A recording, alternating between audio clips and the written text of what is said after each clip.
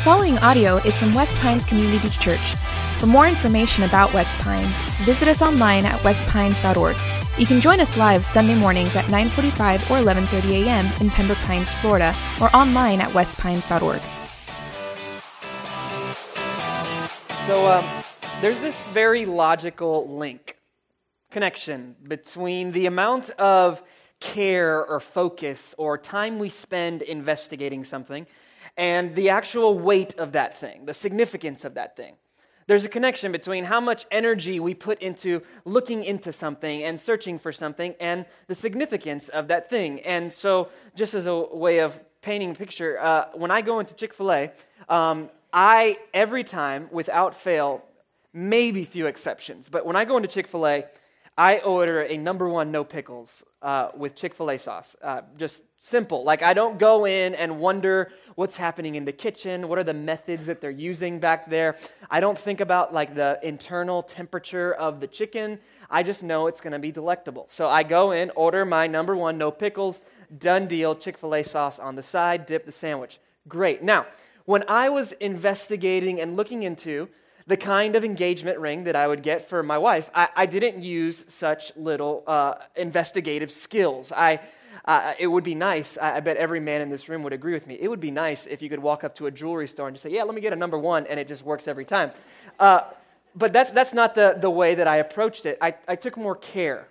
I tried to get a feel for what my then girlfriend was liking, what things she liked, and so there was a lot more investigation that went into it.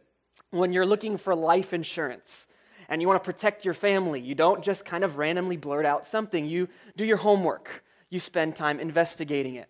So there's this link. The amount of time that we spend, the energy that we look into certain things is always linked to how important that thing is. Now this morning, what we're going to look at in John 10 is something that is so important and so weighty, so significant, that really it has nothing that's kind of a close second. It's not like there's this thing and then there's another thing that's kind of close, creeping up. Like, this is something that's so supremely important. Everything else kind of looks like nonsense. It makes even looking for an engagement ring seems like it's pointless. I'm sorry, ladies. But this thing is so vital, so important, and if you're here and maybe you don't consider yourself a church person, or maybe you're someone who is skeptical about Christianity, this thing is something that if Christianity is true, if it is, then it has incredible, unbelievable amounts of impact and weight for your life. So this idea can be summed up in this question, and I want to give you this question. And that is, when you die, where will you go? What happens? Are you sure? How sure? If you had to put a percentage on it, what's the certainty? What's the level of knowing? In John chapter 10, Jesus is going to address this topic. It's a weighty one. Literally, it is the most weighty question. It's the question that every major world religion, it's the question that philosophers try and answer. It's, where are we going? And in John chapter 10, Jesus is going to address this topic. So look at John chapter 10 with me, starting in verse 22. This is what it says. At that time, the Feast of Dedication took place at Jerusalem. It was winter, and Jesus was walking in the temple in the colonnade of Solomon. So the Jews gathered around him and said to him, "How long will you keep us in suspense? If you are the Christ, tell us plainly." Now, the message of the book of John up to this point, there's basically one central theme. John, all throughout his gospel, is pointing to this one truth, that Jesus is the Son of God, that he is the Messiah, he's the Savior, he's the one who's come to restore and rescue us. And so there are certain instances in the book of John where signs are given. There's a miracle that Jesus does, and John points to how this is all proving, it's pointing to that Jesus is the Son of God. And as this theme is being brought out, there's this rising tension happening, especially centered in Jerusalem.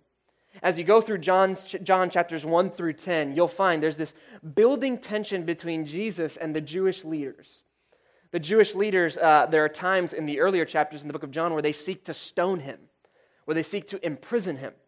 In fact, there's one time earlier, I believe in chapter 6, when Jesus is avoiding Jerusalem because there are rumors and murmurs that people want him killed. And so Jesus now finds himself again in Jerusalem. He's there in the temple, and these people surround him, and it says it's the Feast of Dedication. You probably know it as Hanukkah. It's wintertime. And he's there, and these Jews surround Jesus, these people in the temple, they surround Jesus, and they ask him this question. They say, "Why do you keep us in suspense? Tell us plainly, are you the Christ? Are you the Messiah? Are you the promised one?" And just a spoiler alert, they're not asking because they're ready to just fall at his feet and follow him. There's nothing in the context, there's nothing in this passage that says, oh, they just really want to know. Watch how Jesus responds in the next verse, verse 25. Jesus answered them, "I told you, and you do not believe. The works that I do in my Father's name bear witness about me, but you do not believe because you are not part of my flock." So Jesus responds to these people and he says, look, I told you. And the things that I've done, what you've seen, in Jerusalem itself, Jesus had healed a paralytic man. Word spread everywhere. It wasn't about the fact that they did not have enough proof. There wasn't enough signs. They didn't have enough arguments in favor of the fact that he was the Messiah. The problem was Jesus didn't fit in the cute little Messiah box that they had for the Messiah. They had expected this conquering monarch of a king who would come and defeat the Roman Empire and destroy the Romans and establish Israel as a national power once again. That was their view of a Messiah. And so Jesus typically avoided the term Messiah because of all the baggage that came with it. And so Jesus is coming to them and saying, look, the reason you don't believe is not because you haven't been given proof.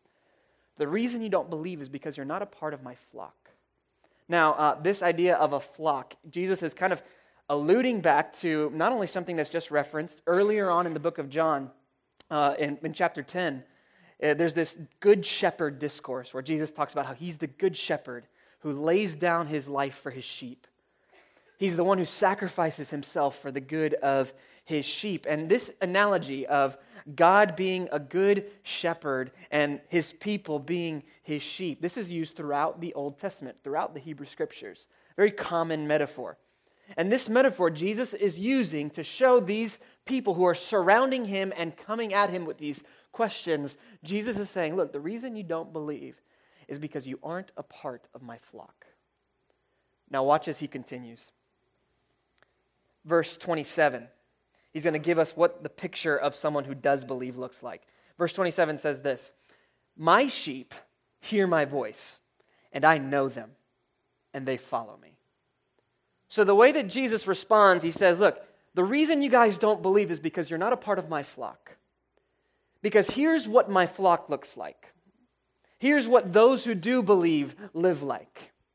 There are three simple statements that kind of summarize what Jesus is talking about. The first one that he says in verse 27 is he says, "My sheep hear my voice." Now back then, just as today, sheep, although they're not known to be the smartest of animals, they do have an interesting ability to know the difference between the voice of their shepherd and the voice of a stranger.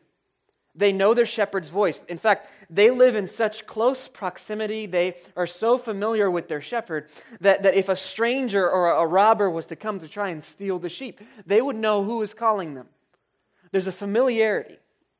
Jesus is using this language to say, my sheep, those who are my people, they have a familiarity with me. They know my voice. Doesn't mean that they nail it every time and they're just these perfect people who got their acts together and, wear ties and, they look good. It's not what he's talking about. He's saying they know his voice. That in the competing voices that call out for our attention and our devotion and affections, that the people who are a part of Jesus' sheep know his voice. There's a familiarity. And then it says that Jesus knows them. He knows them. The word there that's used that we translate as knows, K-N-O-W-S, is not a word that means like, I know, Barry Bonds, or I know LeBron James or Dwayne Wade. That's not the kind of know we're talking about, not knowing about, but a personal relationship. Upon personal contact, there's a genuineness. We live today in a social media dominated world where we know thousands of people, and yet we don't know anyone. Jesus is saying, I know them. Like, I know their deepest, darkest secrets. I know their fears. I know their dreams. I know their flaws. I know what they're good at and what they're bad at. I know them. And then the third thing that he says is they follow me. In other words, for these sheep, there is a sense in which you can look at their life, and even though it's slowly but surely, step by step by step, there's this pattern in which his sheep become more and more, just ever so slightly, step by step, like Jesus.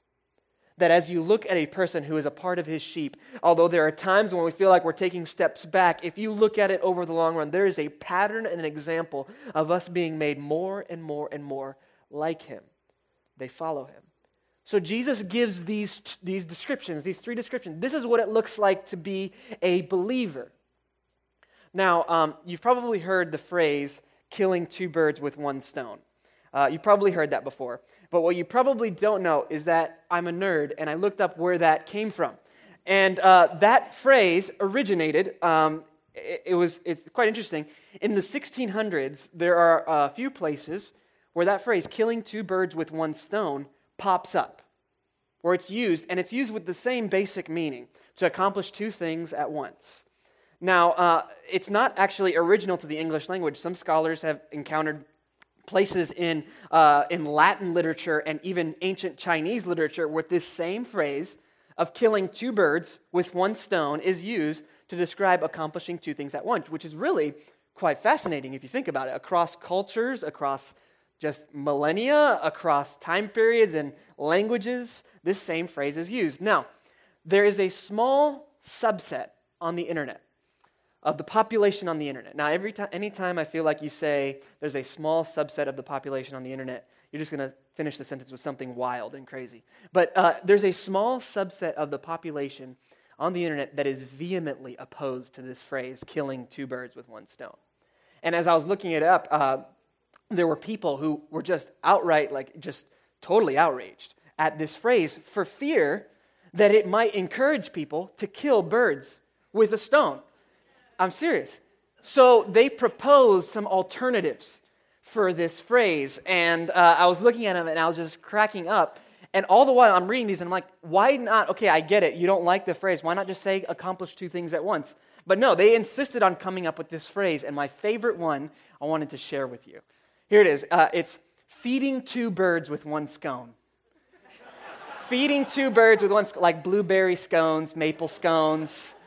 Feeding two birds with one stone. And what's even more hilarious is that there was someone who commented on that phrase saying, hey, I don't think that one would be quite well either because scones aren't that healthy for birds, and we don't want to encourage people to feed scones to birds for fear that it might mess up the bird. So I'm going to reject that, and I'm going to say Jesus is feeding two birds with one scone right here, and he's doing two things at once.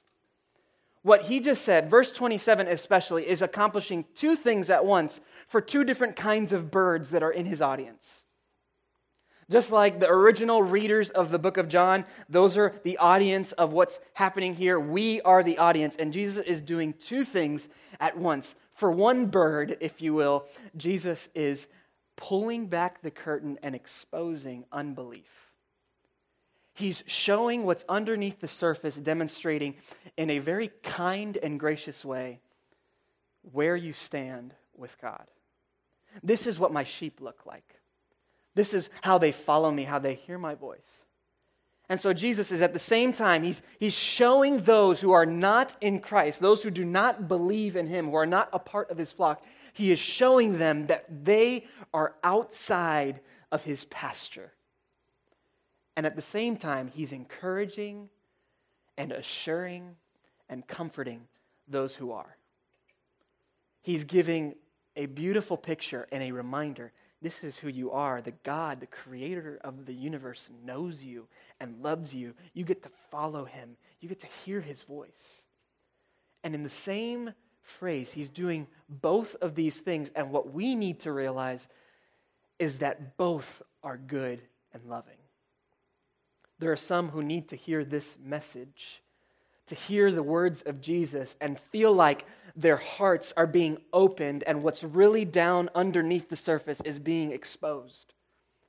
The unbelief, the fact that we are sinners, separated from God, we need Jesus. This is being exposed, and that is a good thing. That is a sweet thing. Because what comes next is that moment when we realize that God has made a way for our broken hearts to be made whole through Jesus. And at the same time, for those who are believers, this is an assurance, this is a comfort, this is who I am because of Jesus. So where are you? Which bird are you? Is God right now using His word to kind of tug on your heart, maybe make you feel a little bit uncomfortable and tense because He's showing you something in your soul? Or is He assuring and comforting and reminding you of who you are because of what Christ has done for you? Jesus is going to continue in verse 28 along the same lines. Look what He says in verse 28. I give them eternal life. This is Jesus continuing to speak. I give them eternal life, and they will never perish, and no one will snatch them out of my hand. My Father, who has given them to me, is greater than all, and no one is able to snatch them out of the Father's hand. So Jesus starts, and He's talking about this flock analogy, and then He continues, and He gives us a description of why we can have confidence. He gives us a description of why there are certain people who should, if you're a believer in Jesus, why you should have an assurance and a comfort and a confidence in who you are in Christ. And He uses language that's very, very helpful. He says in verse 28, He says, I give them eternal life. In other words, Jesus, God, is the one who is the giver of salvation. That the people go to heaven not because they earned their way in, but because God gave it to them as a gift. So Jesus is saying, I'm the one who gives them eternal life. And not only that, but they will never perish. And the language that's used there originally in Greek is very emphatic. It is a double negative. It is not possible. You will not perish. Ain't going to happen. Not a chance. You won't perish. And then He says, and no one will snatch you out of my hand. It's impossible for anyone to take you from my hand. And then He says something similar with a subtle difference. He says then, and the Father who is greater than all, no one is able to snatch you out of His hand. Subtle difference, but it's helpful in giving us a grasp of the complete nature of how secure we are if we've placed your faith in Jesus. He says at first, look, as a matter of fact, no one will snatch you out of my hand. And then He goes, and the Father who is greater than all, no one is able, no one is powerful enough, no one has the strength to even contend with the hands of Almighty God who has you in the palm of His hand. You are sure and secure in the hands of your Heavenly Father. There is nothing and no one that can remove you from His hand. When a person genuinely commits their life to Christ, when they enter a relationship with God, receiving the gift, Jesus, the giver of eternal life, what begins to happen is God fundamentally changes us from the inside out in a way that you can't reverse. God doesn't do any mess-ups. When He saves someone, He keeps them. He begins the good work and He completes the good work. He's the author and the finisher of our faith. And this truth is all throughout the Scriptures. Ephesians 2, 8, and 9, it says this, for by grace you have been saved through faith. This is not your own doing. This is not your own doing. This is not my own doing. It is the gift of God, not a result of works, so that no one may boast. Paul, writing this, makes it unmistakably clear that people who are Christians are not Christians because God said, man, they're just really awesome and I just wish they could be part of my team. But it is a gift, undeserved, a gift that God gives us and we receive by faith. And so if it's God who gives us salvation, if we are rescued by Jesus because He's the giver of eternal life, and if we didn't do enough good to get us into heaven, then why would we even think that it's up to us to do enough good to stay and keep us in heaven? In other words, if it's Jesus who saved us, if it's not us who made us good enough, if it's not us doing enough good deeds to get us in to be saved, then why would it be up to us to do enough good to keep us saved? When a person becomes a believer in Jesus, we are faithfully preserved in the hands of our Father, secured. Hebrews 10:14 continues in the same idea. By a single offering, he has perfected for all time those who are being sanctified. By a single offering, he has perfected. That's in the perfect tense. The perfect tense means that a past action has present results. He has perfected for all time those who are being made holy. He has perfected us. What the author of Hebrews is saying is that on the cross, what Jesus did was so complete, that the sacrifice that he paid was so full and made such a payment that the author of Hebrews can write it as though it's a past tense event, that what Jesus did paid fully for our sins, so we are secured, safe, made complete, perfected in the sight of God. That one day we will stand before God, not with our flaws and our shame and our guilt, but we'll stand before him perfectly in glory. And the author of Hebrews writes that has been secured. He has perfected for all time. So this idea, this truth that we have been secured, that we are assured, it's one of those things that it's not only that it's possible to know for certain and to have 100% certainty of where you're going when you die, and the answer to that question that's so weighty. Not only is it possible to know with 100% certainty, but God wants you to know. Like God has a desire for you to know where you stand with him. He's not desiring to be the judge over the bench saying, man, I'm just going to keep this leverage over you until you get your act together. No, that's not the way that God operates. He wants us to know.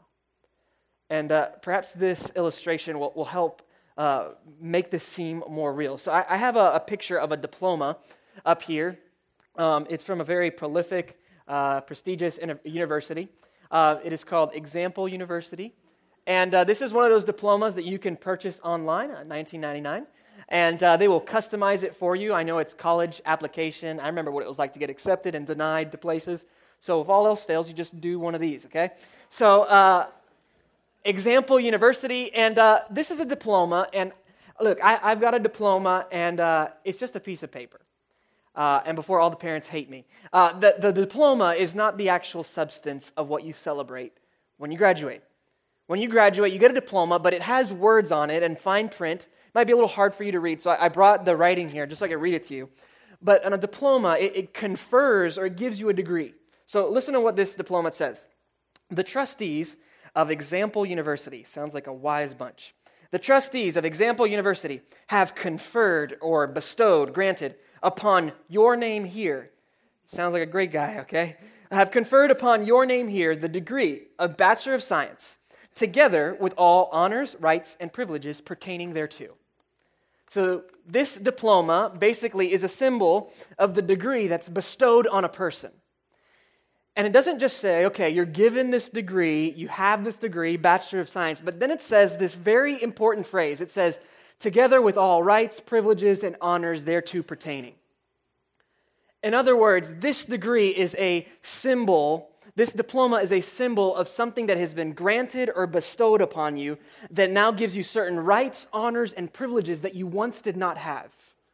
So now because you have this, you have certain honors and privileges and rights that before you did not once have, in the same way, yet a much more profound, grandiose, beautiful, spectacular way when a person becomes a Christian and receives the gift of salvation, begins to believe in Jesus. You are conferred, you are granted and bestowed the title of son or daughter of God, along with all the rights, honors, and privileges thereto appertaining. And there are certain things that you once did not have, but now you do. That you are called a son. Someone who is a son has certain rights different than the other people. Dads and moms, those who are your children, they can ask you for things and they can do things for you that those who are not your children can't do. When a person becomes a part of Jesus' flock, there are certain rights, privileges, and honors that you receive. And included in that is the ability to know for certain that you're His, that there's an assurance. We can be assured in our identity and secured in our eternity. In fact, so important is that phrase and that concept that we wrote it on the screen so you could write it down, memorize it, put it in front of you, do what you got to do. Like, keep this in front of you. This is so important.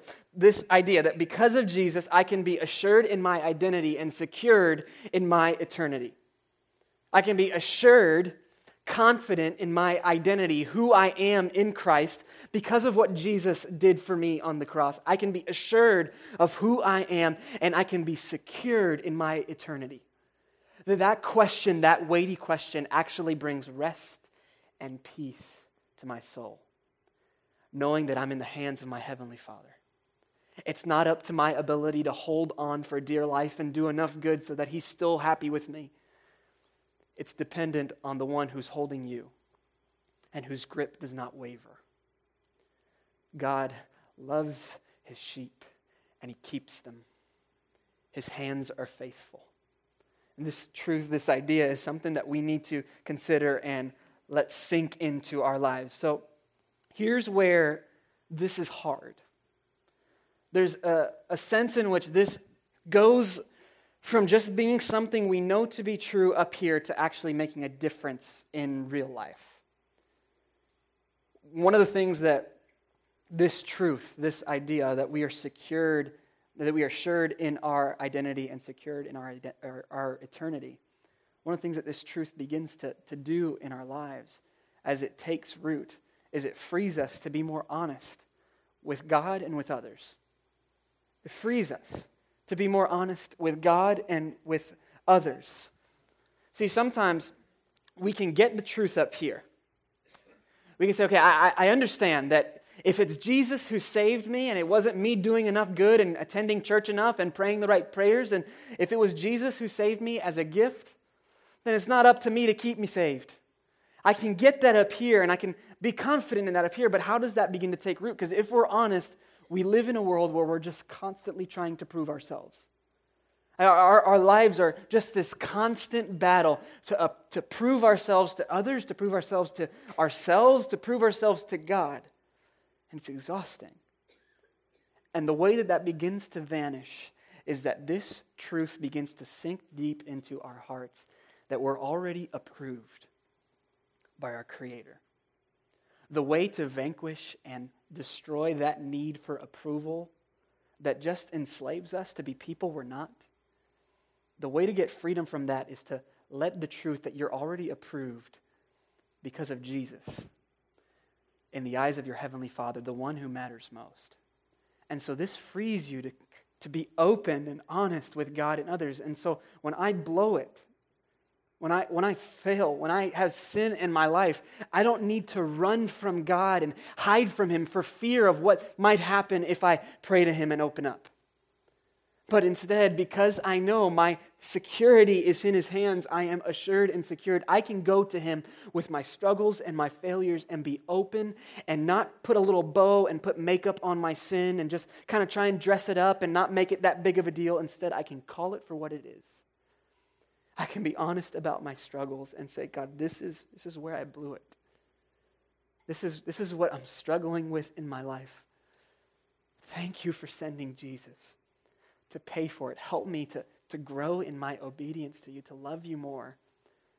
You see, what's so amazing is that this truth, that because God has already approved and forgiven for us all our sins, past, present, and future, we're secured in His hands. One of the beautiful things is that even repentance and confession, things that are typically associated with sadness and brokenness, that even those moments of confession and hurt and repentance ultimately lead into praise as we reflect on the gospel that says God knows all of our mess and He knows all that we failed to confess, all that we forgot to bring up. He knows it all. And He paid it in full, and He loves us and approves us. That truth begins to allow me to be free and open. And this also works in your relationships. Not only in your relationship with God, but in your relationship with others. Now, you can be honest with others about your struggles. You don't have to put on a show. I no longer have to hide things from my wife when I've done something wrong. I don't have to pretend like I've got my act together, like all is well. I can share with her the struggles in my life. I can be open and honest with those because I'm not afraid. And there are times when that temptation to hide them, to put it away and to say, I'll deal with it, I've got this, I'll figure it out. And that temptation always results in more and more and more down the same line. It frees us to be honest and open about our struggles. And here's what will happen. Perhaps some of you find yourself, you're faced with constantly that temptation to hide and bury your struggles. To hide and make sure that no one can see where you failed. Even from the people that are closest to you, that love you the most. If that's where you're at and that's where you find yourself, allow the truth that God, if you've placed your faith in Jesus, has seen it all, paid for it, and loves you. Allow that to then open you up to be able to be honest with others so that people can come alongside you and encourage you and walk with you and hold you accountable. When we stay silent and don't confess our sin and our struggles with others, especially in the family of faith, when we don't do that, we rob ourselves of the very therapy and the very healing that God wants to use to fix it. Allow brothers and sisters in Christ, allow the people closest to you to come alongside you and help you and walk with you. When we realize we're assured and we're secured, and it frees us, we don't have to prove ourselves anymore. And then the second thing that this does that's especially helpful is really this time of year, there's this reevaluation that typically occurs where we look back and we think about what was all going on in this year and what we accomplished and what we want to accomplish next year. Really, what this season allows us to do is to look ahead and say, okay, what are some areas in my life that I want to grow in? What are some things that God is calling me to trust Him more with? And so what this truth that our identity is assured and our eternity is secured because of Jesus, that truth begins to take root and work because now our motivations for obedience and our motivations for loving God are set in the right place. And there's this parable that I want to share with you that'll help explain why this is true. Listen to what this parable is. This is from Charles Spurgeon. He tells this story. He says, once upon a time, there was a king who ruled over everything in a land. One day there was a gardener who grew an enormous carrot.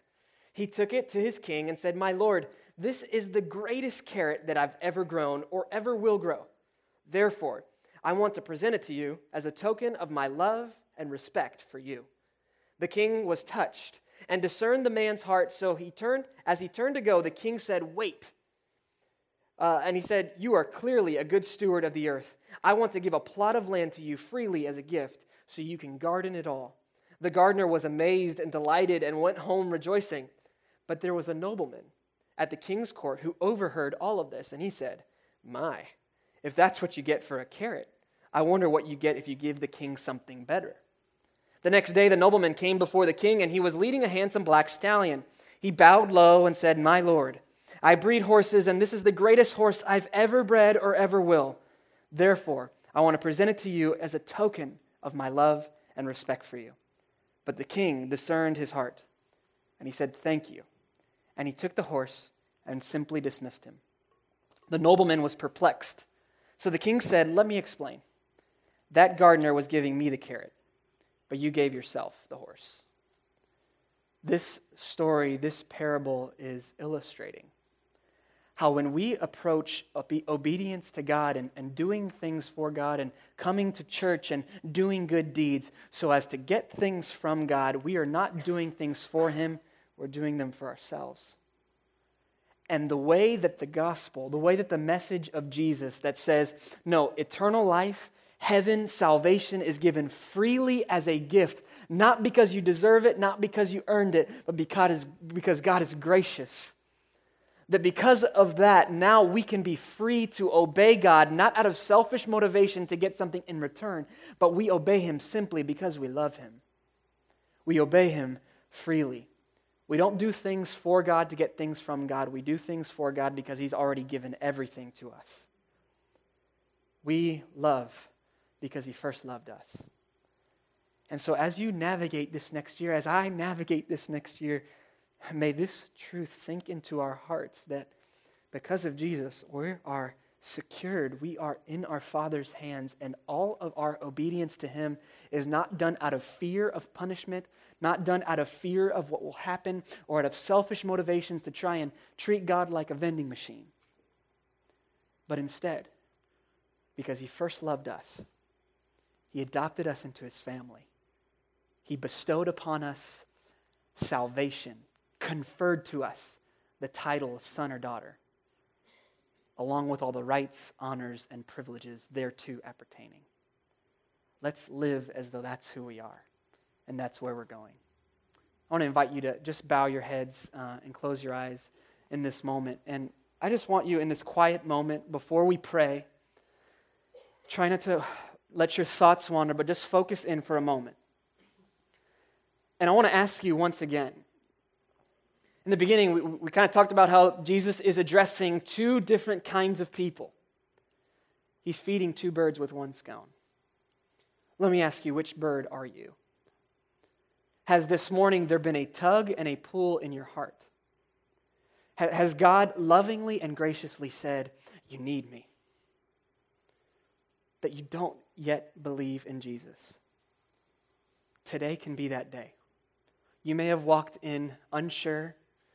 You may have walked in not really knowing what would happen, but you can leave knowing where you stand with God with 100% certainty, no doubt about it.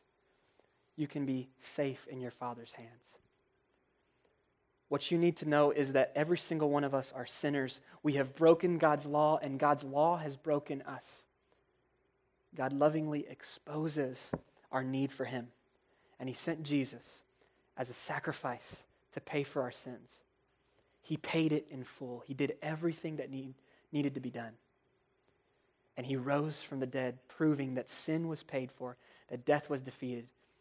And if you receive by faith, by believing in Jesus, His gift, your eternity, your forever can be changed.